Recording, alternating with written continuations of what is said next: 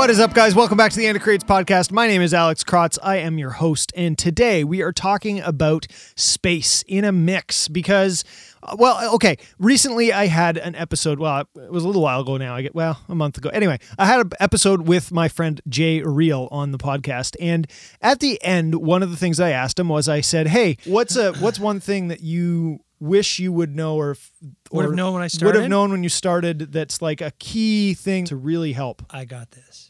Space is your best friend. It's like you've been waiting for that question for months or years. Like they've been building up to this point. But anyway, I agree wholeheartedly. And he goes into explaining what that meant. And basically, when you're producing, when you're working on a track, giving space is your best friend and giving the track room to breathe. And the thing is, and I talk about this a lot in my Engineering Reacts videos that I do on my YouTube channel.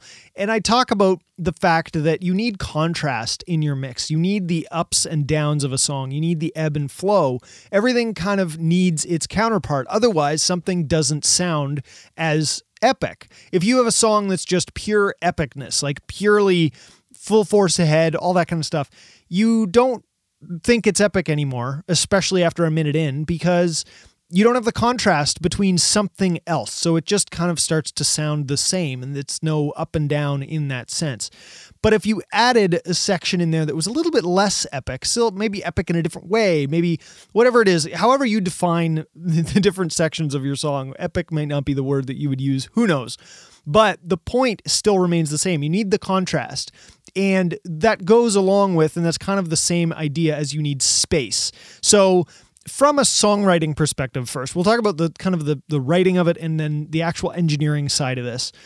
Because it's what he was talking about was frankly almost more about the actual engineering of it as well as the songwriting, because he's a producer engineer as well. In the songwriting, you need space. You need to create those ebbs and flows in the song. You need to create that contrast. The really good songs that you hear aren't the same thing the whole time. Maybe they have a lot of the same thing, but they don't have the same thing every time. And even if it's the same chord progression, even if it's the same basic structure, it still changes in the tones, in the delivery of the vocal. You don't just have an epic delivery the whole time where you're just, high notes the whole time, because you need the contrast of the kind of soft, whispery stuff. And depending on the subject of the song, you may be able to emphasize certain words and certain lines and the emotion of it way better if you can put that contrast in there, if you can put those ups and downs in the song. Because you need to grow every story. A song is a story essentially. And so when you write that, you need to kind of have the setup. You need to have something to get you understanding what's happening before you can get to the climax, to the big fight scene, to whatever it is in your story. Same with a song. You need to somehow build the contrast. Even if it starts out really epic, you need to be able to drop it down to kind of a more reasonable thing, and then it kind of builds back up. And that tension, and this is another thing that I talk about a lot, is the tension and release. You need to build tension, but people aren't going to like it if all it is building tension, because they don't like that. They don't want to just be just tense. Just purely tensed up is not good. You need to have that release, and that release is what drives people to really like the song. And so you need that contrast. Again, tension and release, they're contrasting elements. So a nice way to create the release is to give space. So let's just say you have like a typical rock song and you're going full steam ahead, all 8th notes, 16th notes, whatever, massive double kick drum, I guess we're metal now. But anyway, if you're doing that, the whole time it starts to be a little bit like, okay, when is this going to do something? So you have to add the release of that, which is some big chords, some not eighth notes, maybe quarter notes or whole bar, kind of big held chords with some big soaring vocal line over it. That's a very common tactic that a lot of metal bands use, that a lot of rock bands use. It doesn't have to be that way at all. I'm not saying that that's the way that it has to play out, but the idea of that is how can you create tension and release? And often you find that the bands and these artists that do really well are the ones that create that tension and release and that those contrasts within their song in different ways compared to everybody else. Typically, the standard structure is, an intro and then a verse 1, verse that goes to pre-chorus, chorus, verse 2, pre-chorus, chorus, bridge, chorus, out. And typically people think, okay, by that structure, you need the intro kind of eases in the verse, and then it grows in the pre-chorus, and then it's the biggest in the chorus, and then it drops back down to the verse. But often there are songs that come out that it's big in the verse. The verse is the hugest sonic part, and then the chorus drops down and becomes that spacious release in there in a different way, in a broken down way. So it doesn't matter how you do it, as long as you're creating that space and that contrast in the track. So one of the things that Jay said in his example was, if you have an 18-tom drum fill going on and you do it every single time, it becomes less special. You need to create those special moments. So, the big tom fill in the air tonight.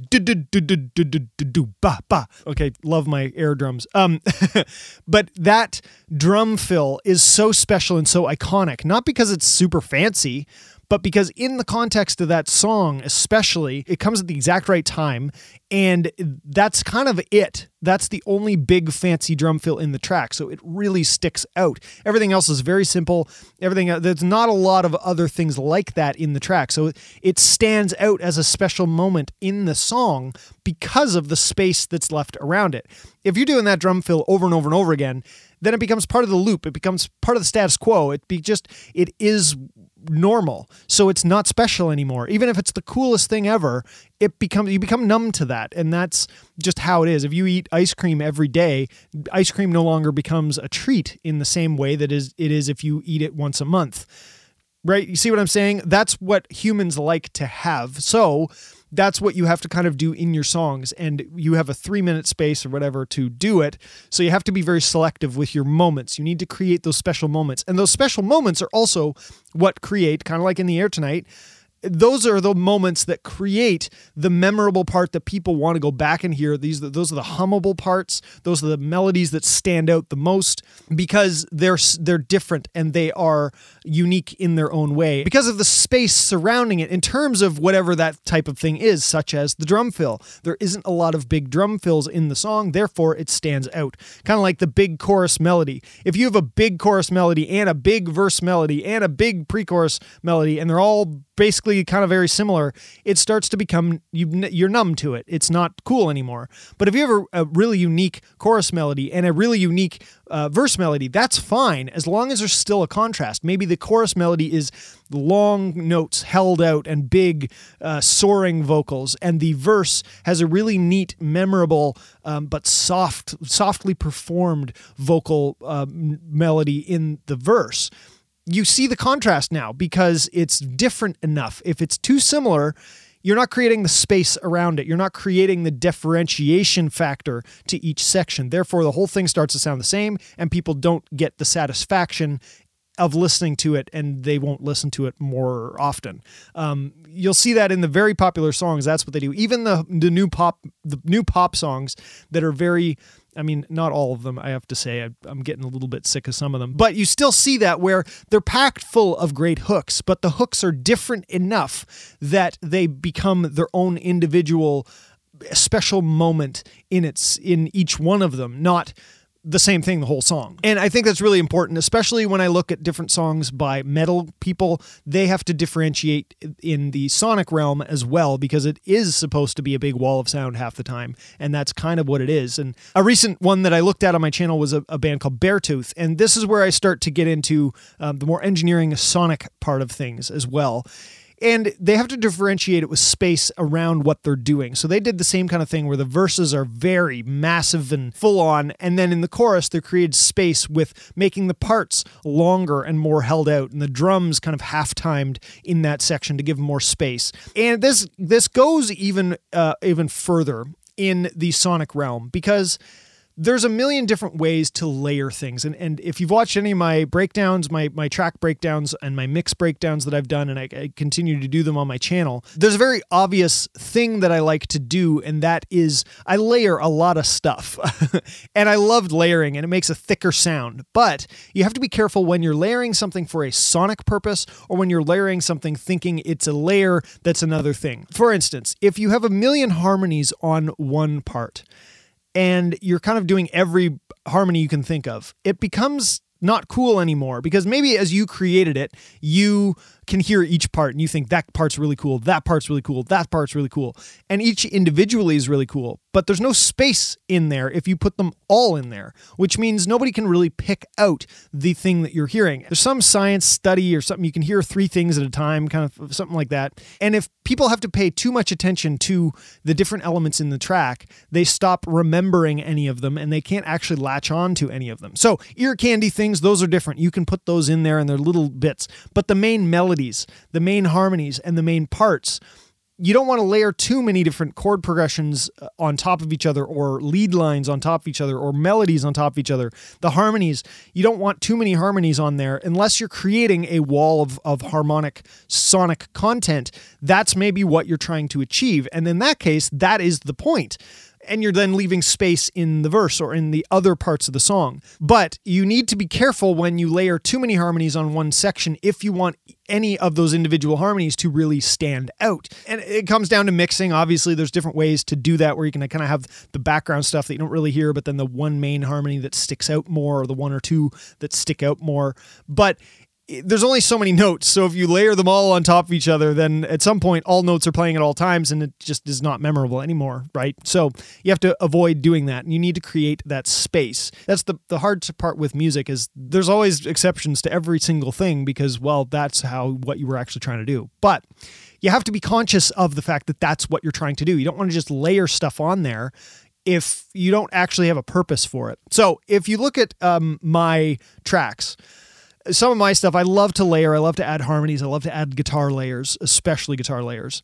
But there's a purpose. The rhythm elements of the track are the same rhythm part with different layers. And I use those layers to then thicken up the chorus and break down the verse and whatever the fact may be. I have to write the parts correctly. I'm not doing 10 different types of rhythm parts. I'm doing different sonic layering so that the sonics play together to make something. But I'm leaving space for the lead parts, and I'm leaving space for the vocals. I'm leaving space in those aspects because the rhythm is the rhythm, and the rhythm part I want to stand out. So it's one rhythm part with maybe multiple layers of rhythm guitar with different sonic purposes for each one of them. How is it actually affecting the sound of the guitar in this section? I use that to build up the song and break down the song, because if you have one guitar part, that's good. If you have one guitar sound, you can boost it in level, but you can't really do anything else with it to kind of make the chorus more epic. With one guitar part, I know there's layers of different guitar parts, but with one guitar part. So with different layers, that's how you can do it instead, because in the chorus, then you add another layer. It thickens out the guitar sound. And then in the verse, you can break it down and take that layer away. So it makes it back to a bit smaller sounding in that sense. Still one guitar part itself. Then I add leads, and I do different things with my lead guitars and harmonies on the leads to accentuate the second part of different sections. And anyway, I'm not going to go into every possibility that I do. Go check out my mix breakdowns on my channel. But the point that I'm saying is I don't add a million lead guitar parts, different lead guitar parts. I add layers, sonic layers to a lead guitar part to craft a different guitar sound, but I don't actually expect somebody to hear each individual sonic aspect of the sound. It's supposed to blend together and make one thing, and I'm leaving space around it for other parts or just to have contrast to something else that has more parts. And that's really important. You don't want to overproduce in that way. You don't want to add too many layers, because each layer and each element that you add has to have a purpose and a point to why it exists in the track.